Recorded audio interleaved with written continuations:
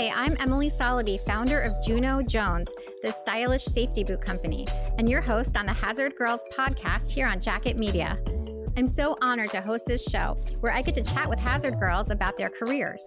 Hazard Girls is an online community for women working in traditionally male-dominated fields. On our show, you'll get to hear from these amazing women about the path that led them to their current careers, challenges they've overcome, advice for other women in entering these industries, and more. Our guest today is safety expert Abby Ferri. Abby has over 20 years of experience providing innovative risk and safety management solutions for industries from construction to healthcare and everything in between. Abby is the founder and co-host of the global top 200 podcast, Safety Justice League. She is currently Chief Risk Officer at Insurate and has had an exciting career, including things such as leading the ASSP ISEA Technical Report Committee, establishing guidelines for the fit and selection of PPE for women, establishing safety education for construction management students, leading an International Professional Society's Women in Safety group, and receiving multiple awards, including the International Safety Equipment Association's Distinguished Service Award and ASSP's Safety Professional of the Year. Abby is also a speaker featured at conferences throughout the US and global events virtually, and has led several initiatives to increase girls' interest in trades and EHS careers. Well, you are right up our alley. Welcome to the Hazard Girls podcast, Abby. Thank you. And in her free time, just kidding. She doesn't have free time. Yeah. But you know what? It's because you love your work. Yeah. And it is your fun. I don't know. I'm speaking for you. Is that true? It is true. Like safety really, it's one of those career paths that until I jumped onto it, I had no clue what it was, didn't know it existed. And I'm just so happy I accidentally got into construction safety. It's been awesome. So yeah, adding on things that increase women's exposure in the industry and getting young girls excited about careers in construction or safety or risk management. All of it is just it's all related to my work, but some of that stuff just doesn't feel like work. It just feels like that's the things that I want to do because I feel that it's important. So it sounds like a lot, but I enjoy most of it. Yeah, I know what you mean. It's like when people ask me what my hobbies are, I'm like, hobby? Like, what do you mean? Because everything I do is, for me, is fun. So because it's forwarding a mission that I have, and I think I have a feeling it's very much the same for you. Absolutely. So Abby, we know that you've had this illustrious career, young career actually so far, but still an illustrious career in safety. But how did you get involved in this field to begin with? Yeah. I worked for a construction company just in their office in the late 90s. So ancient history, maybe to some of the listeners. And I would do such things as, faxing and scanning and making copies and putting people's paychecks on their desk. And I noticed that these two paychecks would go on people's desks, but I never saw the people at their desk, but the paycheck would be gone in the morning. So I thought, what is this job? I want to do it. And so I learned that they were the safety guys, and I finally was able to corner them and have them tell me more about their work. And they both suggested I take coursework in a master's program in environmental health and safety at the college I was at. And it was a 1-year program. So, pretty low stakes. I mean, definitely a ambitious course load in that 1 year, but, you get a master's degree in 1 year. Awesome. And their advice was, if you don't like it, you have a master's in a year. And if you do like it, you have a great career. And so it was that second part. I was the only person in my class that year that was really interested in construction. Everyone was kind of competing over the same semiconductor and tech industry jobs. And I just had no use for that at the time. I wanted to be in jeans and a t-shirt outside. And so construction was for me. And before I graduated from the program, I actually had a job lined up in Southern California, which was also awesome because I was in Northern Minnesota at the time. So it was a total life change, starting a career all the crazy stuff you could do at age 21, starting off into your career. So yeah, I started there and it just took off from that point. I just have always loved construction. I grew my love for safety. Sometimes it's difficult, but finding other ways to bring people into the profession has been really helpful. Do people like the safety person when you walk onto the construction site? Are you welcome site?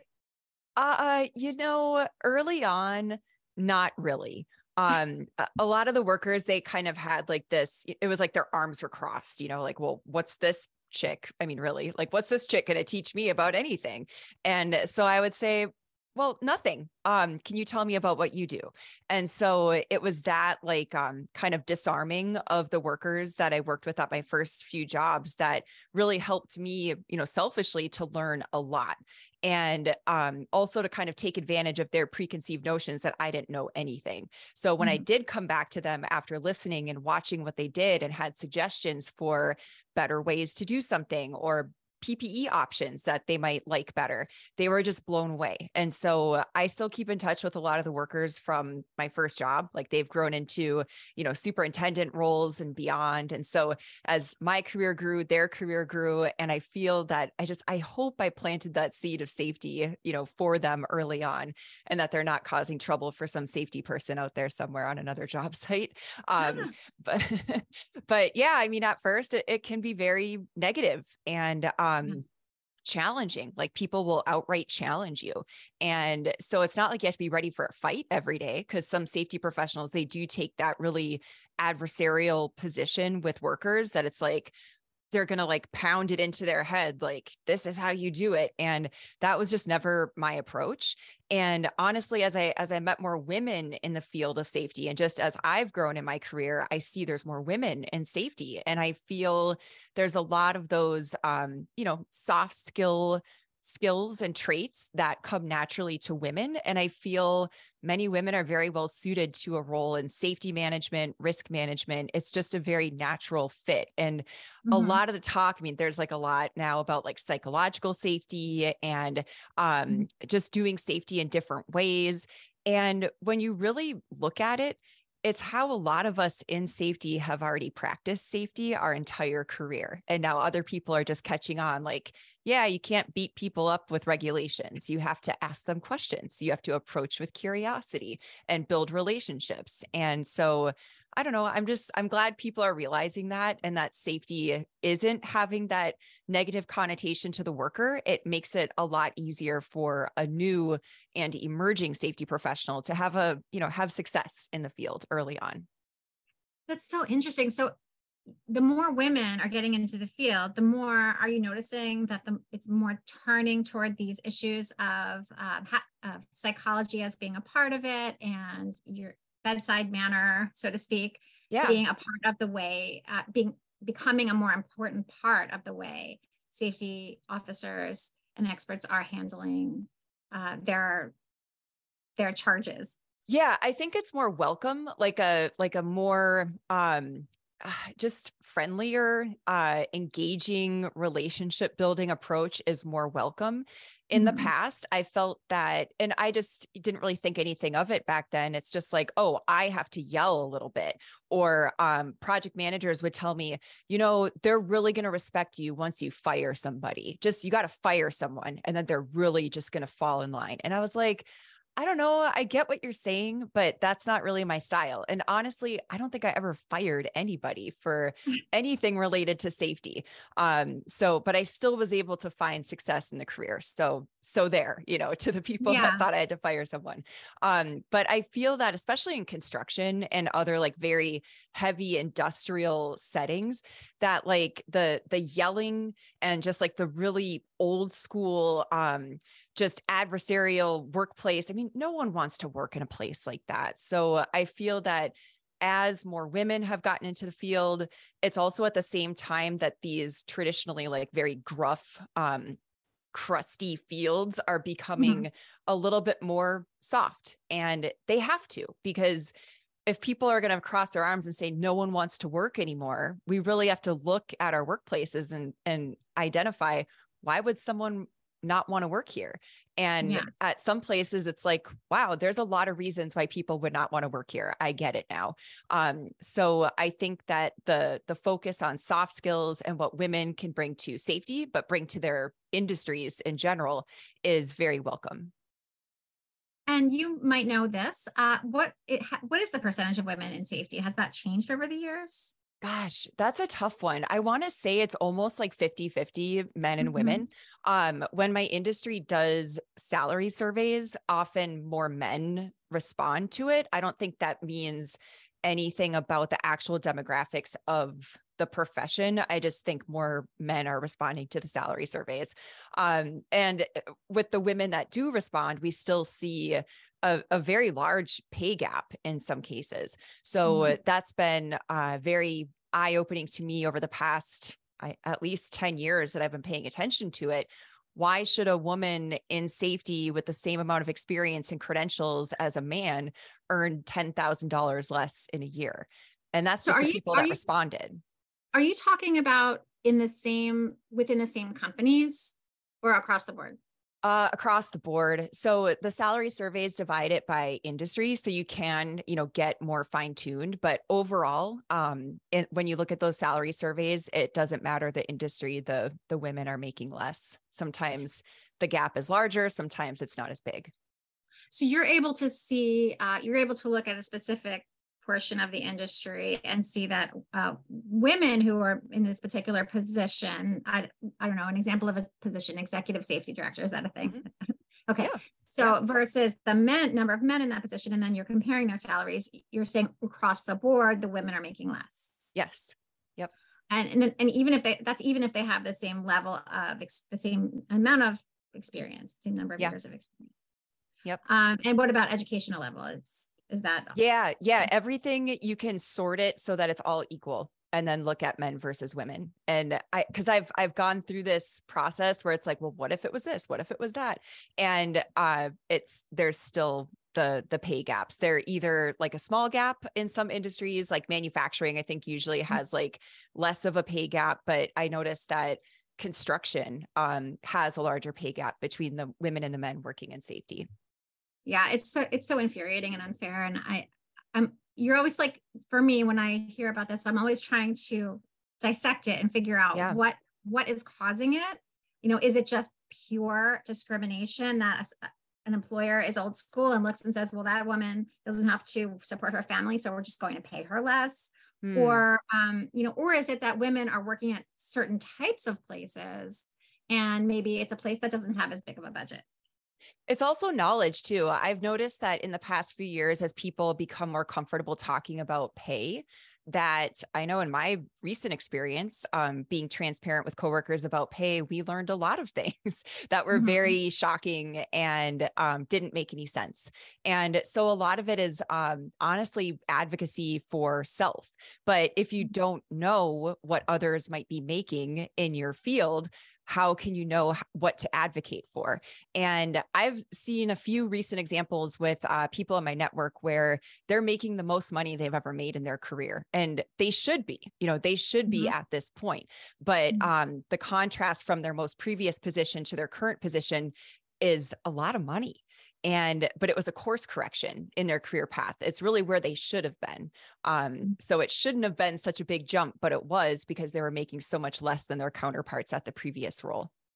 So they discovered this through maybe social media, discussing it in groups, and then they were able to use that as information to go to their employers or to go to another employer and leverage a different position with more money.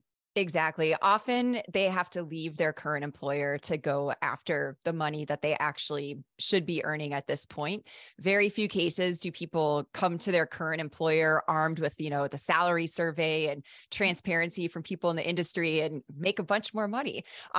It's too bad, but often people have to leave to make that big jump, but then they've corrected their career path. And so now going forward, they know what to expect and know what to demand, of that next employer or their current one.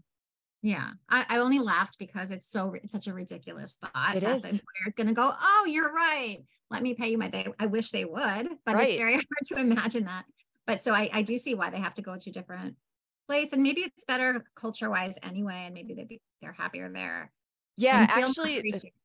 there's a great podcast episode, the We Can Do Hard Things podcast. I can't remember who the guest was right now off the top of my head, but they were talking about making those big jumps that sometimes you have to think about, why am I still where I'm at? You know, I should not be putting up with that. And often women in safety in these traditionally male populated fields, they might have been putting up with something for way longer than they should. And it's holding them back from where they could be in their next role. And what are some of the places where women can get together and find out, or anyone can get together and find out about comparable career salaries? Yeah. I mean, if you feel comfortable talking to your own coworkers, talking to other people in your industry, or through associations like I'm in with ASSP, other counterparts in National Safety Council, groups within ASSP. I mean, the Women in Safety Excellence, the WISE group, we talk about this stuff all the time. And it's with the goal of making sure that the women among our group are getting what it should be coming to them. So, and if they're not, then we have mentoring programs available to help people with that salary conversation, or to help them get ready for interviewing for the next role. We have a very strong mentoring program. So whether someone's in ASSP and WISE, or in another group like Women in Manufacturing, or other groups, I mean, there's so much out there. I really strongly suggest finding a mentor that's like a just-in-time mentor, that's someone that can help you through the thing that you're facing right now. Not so much like ambiguous, like large career concepts, but like, where do I want to be in 3 to 6 months? Get a mentor that can help you get to that point. Is that a specific setup that WISE or ASSP has, where they'll just set you up with a I guess for lack of a better word, temporary mentor? Yeah, we do. We have like short-term mentoring relationships, and then also long-term. I'm in a very long-term mentoring relationship with someone we're just friends now. So, it's less of the mentoring and like talking, so strategically about work, but like more of, we've become friends. And so that's what happens a lot within WISE, especially because the mentoring program is just so strong. And it's not so much that it's like regimented that you have to do certain things. It's really up to the mentee to guide, how the path is going to go, to send the calendar invite to their mentor to actually talk about the things. So it's very mentee directed, but having a mentor assigned to them that is going to have a meaningful impact with them. And then we also take it a step further within WISE, and we talk a lot about sponsorship. So not just mentorship, where you're talking about like, here's how you can, do these things to help your career, but also here's someone I can introduce you to, or I'm going to introduce you to these 5 people, or I will be a reference for you on this next job that you're going for. So like actual active sponsorship of that person growing their career. Yeah. What is the difference between mentorship and sponsorship? There's probably like an actual definition, but to me, it's more so like mentoring is kind of like conversation. And like I said, with WISE, it's very mentee led. And so the mentee is like, oh, I need to work on, these 3 things because my employer thinks I do. And so then they go to their mentor and ask these questions. And it's more kind of like, like soft professional development kinds of things. And sponsorship is where I think the mentor actually steps up and activates their network and makes connections for that mentee. Okay. Now, as you know, for the Hazard Girls podcast, we interview all kinds of women in various fields. It ranges from winemaking to finance to construction. It's any male populated industry. So with construction, we talk a lot about DIY because a lot of the women we interview are into their own projects and trades. But when we talk about DIY with PPE, that's not such a good thing, is it? No, it is not. I'm writing a lot of content right now about PPE for women. And I'm fortunately, like in my career, and I'm a weirdo because I'm 5'9". I'm the average height of an American man. So I've been okay, with Yeah. with an employer just saying, here's a vest. It's probably a large and it might be a little big, but whatever. Then the shoulders get snagged on things. And so now I've learned. But yeah, like doing things yourself as far as like cuffing up your pants, especially if it's like FR clothing. The Mhm. clothing specifically says on the tags that you can't alter it. So that to me tells me that this is a piece of equipment or apparel that has to be sized for the worker. And if you're just throwing a FR coverall at a worker and, she's 5'2" and curvy, that large coverall isn't going to cut it. And, Mhm. in multiple ways, it's just not going to work. So women often, and I'm looking at a sticker on my laptop about the Tradeswomen Build Nations event that I attended in 2019 here in Minneapolis.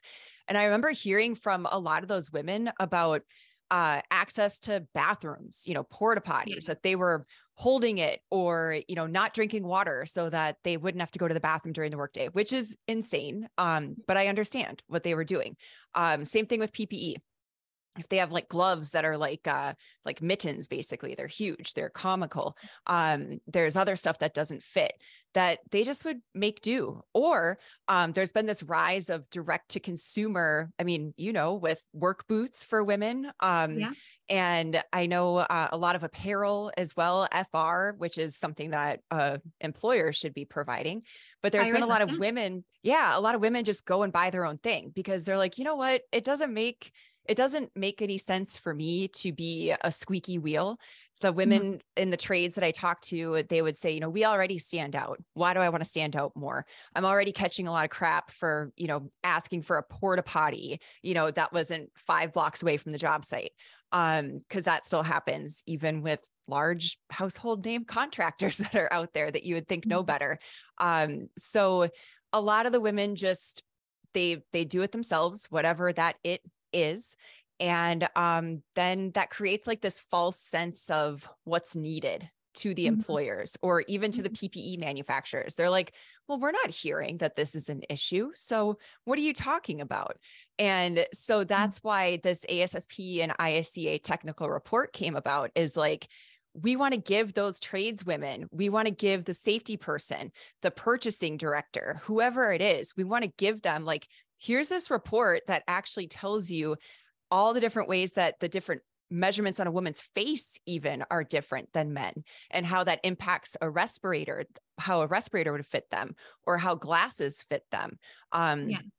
Gloves, shoes, all kinds of things, the torso, all the different measurements on how women differ from men at scale, not just like, women are different sizes, but women have some average sizes that no matter how tall or short or curvy or skinny you are, that you're going to be different than your male counterpart. So a large in a men's cut is not going to cut it for a woman that might traditionally be a large in women's clothing. And all kinds of other stuff about like sizing and vanity sizing. And like there's some equipment and apparel manufacturers out there that they have odd numbers for women's pant sizes. And that's junior sizing. That's not women's sizing. So even just little things like that. So that's why we have this report, so that it can arm women and their allies and those that are trying to make better purchasing decisions with the actual data, to go to these PPE manufacturers and say, here's what's different. So what are you doing to offer better PPE for these women? So this is the ASSP/ISEA technical report on the guidance for selection and fit of PPE for women. Yes. And you said it's coming soon. Coming soon. Okay. Yes. Can you just go back up a tiny bit and tell us what is covered and how big is the report? What areas are being covered? And is it only PPE for women? And is it from head to toe? Tell us more. Head to toe. Yeah, actually, that's how we organize the document, is kind of taking it head to toe and explaining the different anthropometric data that's known and out there. And also maybe identifying some gaps in where some measurements could be added to this information. So NIOSH, the National Institute for Occupational Safety and Health, they do a lot of research. They have a whole like anthropometric lab, like motorhome kind of things that they can come to a site and take a bunch of measurements. So they're trying to do better because a lot of sizing of PPE and work gear that we have available to us today is based on measurements of military men from the 50s and 60s. And I mean, that doesn't even compare to even men in the workforce that we have right now. Like they're even different in demographics and anthropometric data than the men of the 50s and 60s. So, you know, if we're looking at how women are different from men and taking that custom approach for PPE for women and providing options and sizes and try stuff on, that helps the men at the job site too. And so that was our conflict as a drafting committee writing this report, is that one, like every time we'd sit down to write chunks of the report, it's like, we had to reaffirm why it was important, because for so many years we've been told like, no, it's not an issue, it's fine. So even us women and man that was on the committee, we would often have to like recenter ourselves on the purpose and why it was so important and then keep moving. So that became kind of an interesting theme that came out of working with the drafting committee. So yeah, it's pretty extensive. It's head to toe. We've got some charts and graphs in the appendices portion of the document so that people can understand more about all these different measurements, again, from head to toe and where men and women truly differ. And how was the data gathered? So we did not gather data. We are highlighting data that's out there that it's currently underutilized by PPE manufacturers. So often, I mean, you've heard like the shrink it and pink it thing. I'm sure Amy talked about that too when she was on, that it's like women are not just small men.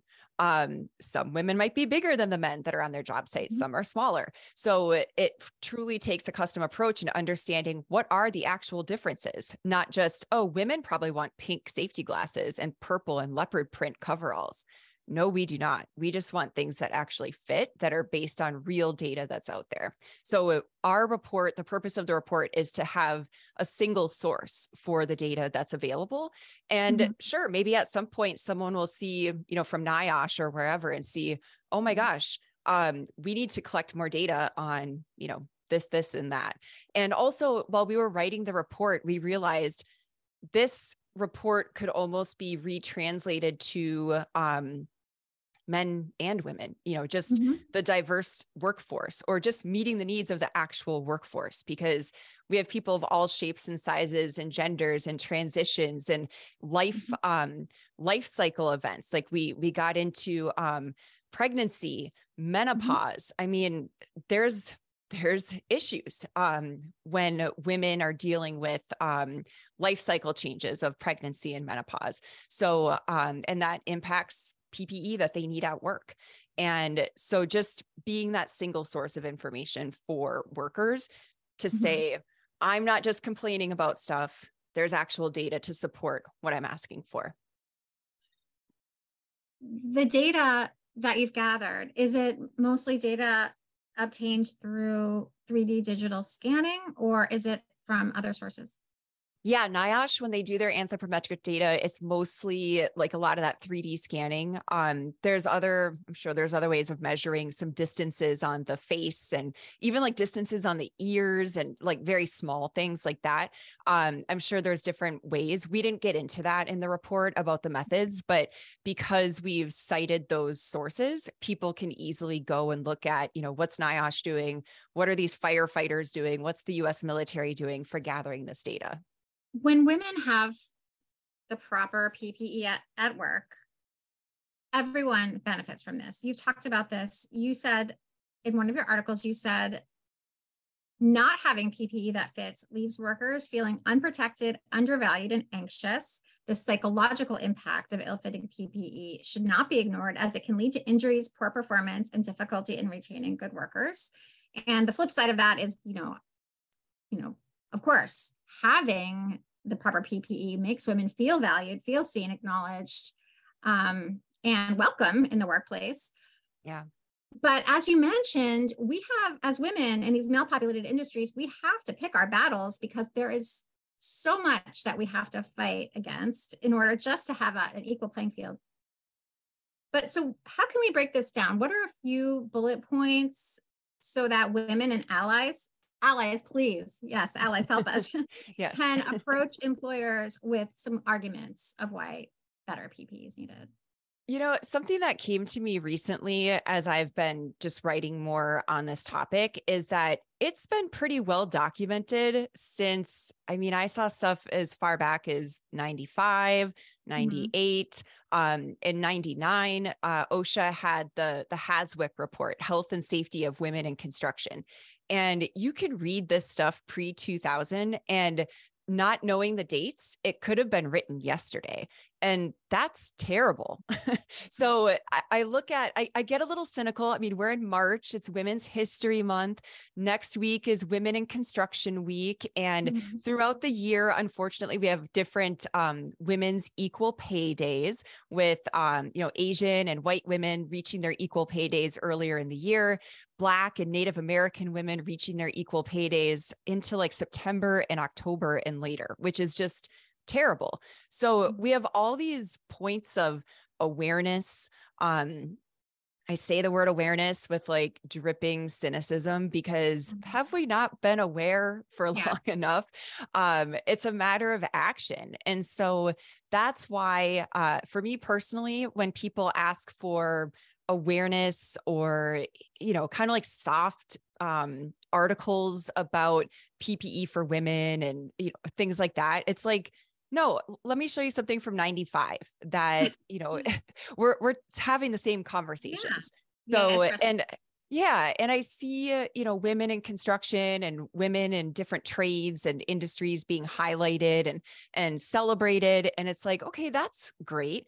But sometimes I look at the pictures and it's like this baggy safety vest or, a lopsided hard hat. And it's like, well, how are you really celebrating those women on your work site if their gear looks like it's their dad's?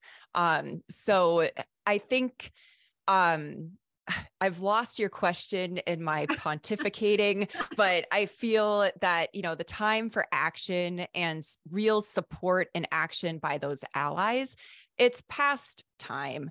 This data that we pulled together for the technical report, it's been out there, people can access it. It's open source. It's not like we're paying to grab these reports. It's just that we're doing almost like a literature review and saying, here's everything on a platter. The next time someone gives you crap about why do women need this or why do we need to have alternative or extra size options and fit availability, it's like, well, here's why.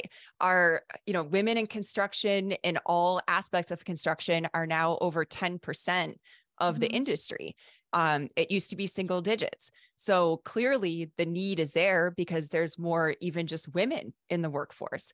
Then we also have we didn't even get into in the report because it's not part of the scope, but as I've learned since, sizing for the growing Hispanic workforce population, that workforce is expected to double up to the year 2050. So more women, more minorities in the workforce, in construction, especially through the year 2050. So those numbers are supporting the need for having a more diverse approach to PPE for all workers. But honestly, raising the issues that women have with PPE, that seems to be like a safe thing to do.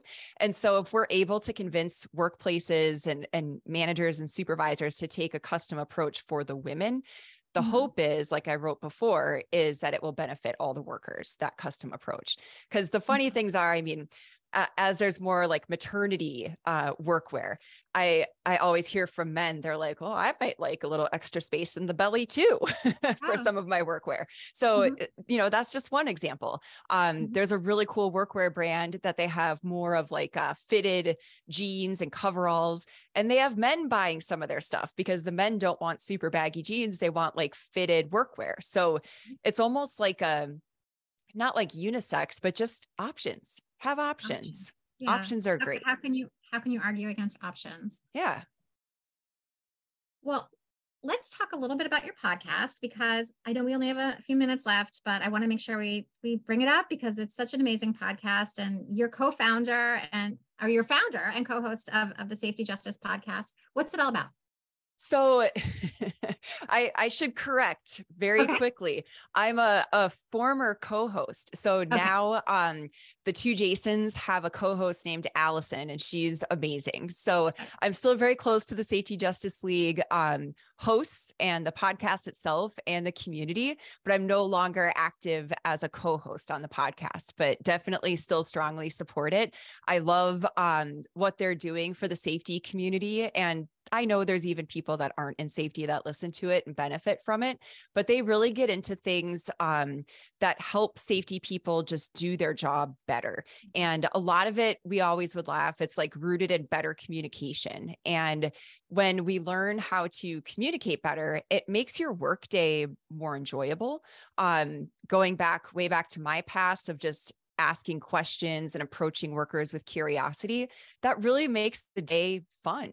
And then you also learn what the workers need. So that helps you identify priorities to do your job better. So it's all like great synergy. So I really love the work that they continue to do on the podcast, and totally support, and especially support Allison, of course. That's wonderful. Okay. So where can our listeners find you? Is it your LinkedIn, or is there a website? Tell us where they can actually get in touch with you and find out more about all of the work that you're doing. Yeah. So LinkedIn is probably where I post the most. I just feel like that's where I get the most interaction from people that's, valid and makes sense and helps me further my missions that I'm doing.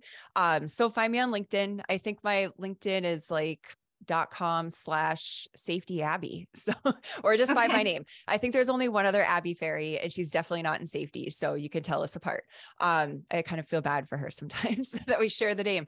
But you can also go to insurate.com and also abbyferri.com for more just about what I'm doing, what I'm focusing on. And, but LinkedIn is probably the best place for following along with what's going on. Cool. Are you going to be at the safety conference in June? I don't know yet. I'm not a speaker. So that I know of yet. I'm just not sure. I'm really focusing a lot more on risk management and insurance, and, not so much less on safety, but just more adding more risk management and also even human resources to my network. My client base that I have at Insurate, there's a lot of great human resources professionals that are tasked with safety. And sometimes it's begrudgingly, and sometimes they're excited about it. So I'm doing a lot of like that connection and synergy between human resources, operations, and safety, and how they all come together in perfect harmony for risk management. So that's been a lot of my focus lately. With the help of Abby Ferri, because you're perfect. Yes. Abby Ferri, safety expert. Thank you so much for taking the time to be with us today. And thank you so much for all of your amazing work that you're doing for women in male populated fields. And we love that you use the term male populated instead of male dominated. That's right. You're making a huge difference, and we really appreciate you being here today. Thank you so much. Thank you. You have been listening to the Hazard Girls podcast on Jacket Media, sponsored by Juno Jones, the stylish safety boot company. That's JunoJonesShoes.com. And you can go there to learn about our steel toe boots and to join the Hazard Girls community. I'm your host, Emily Solaby. Thanks so much for listening. We'll see you next week.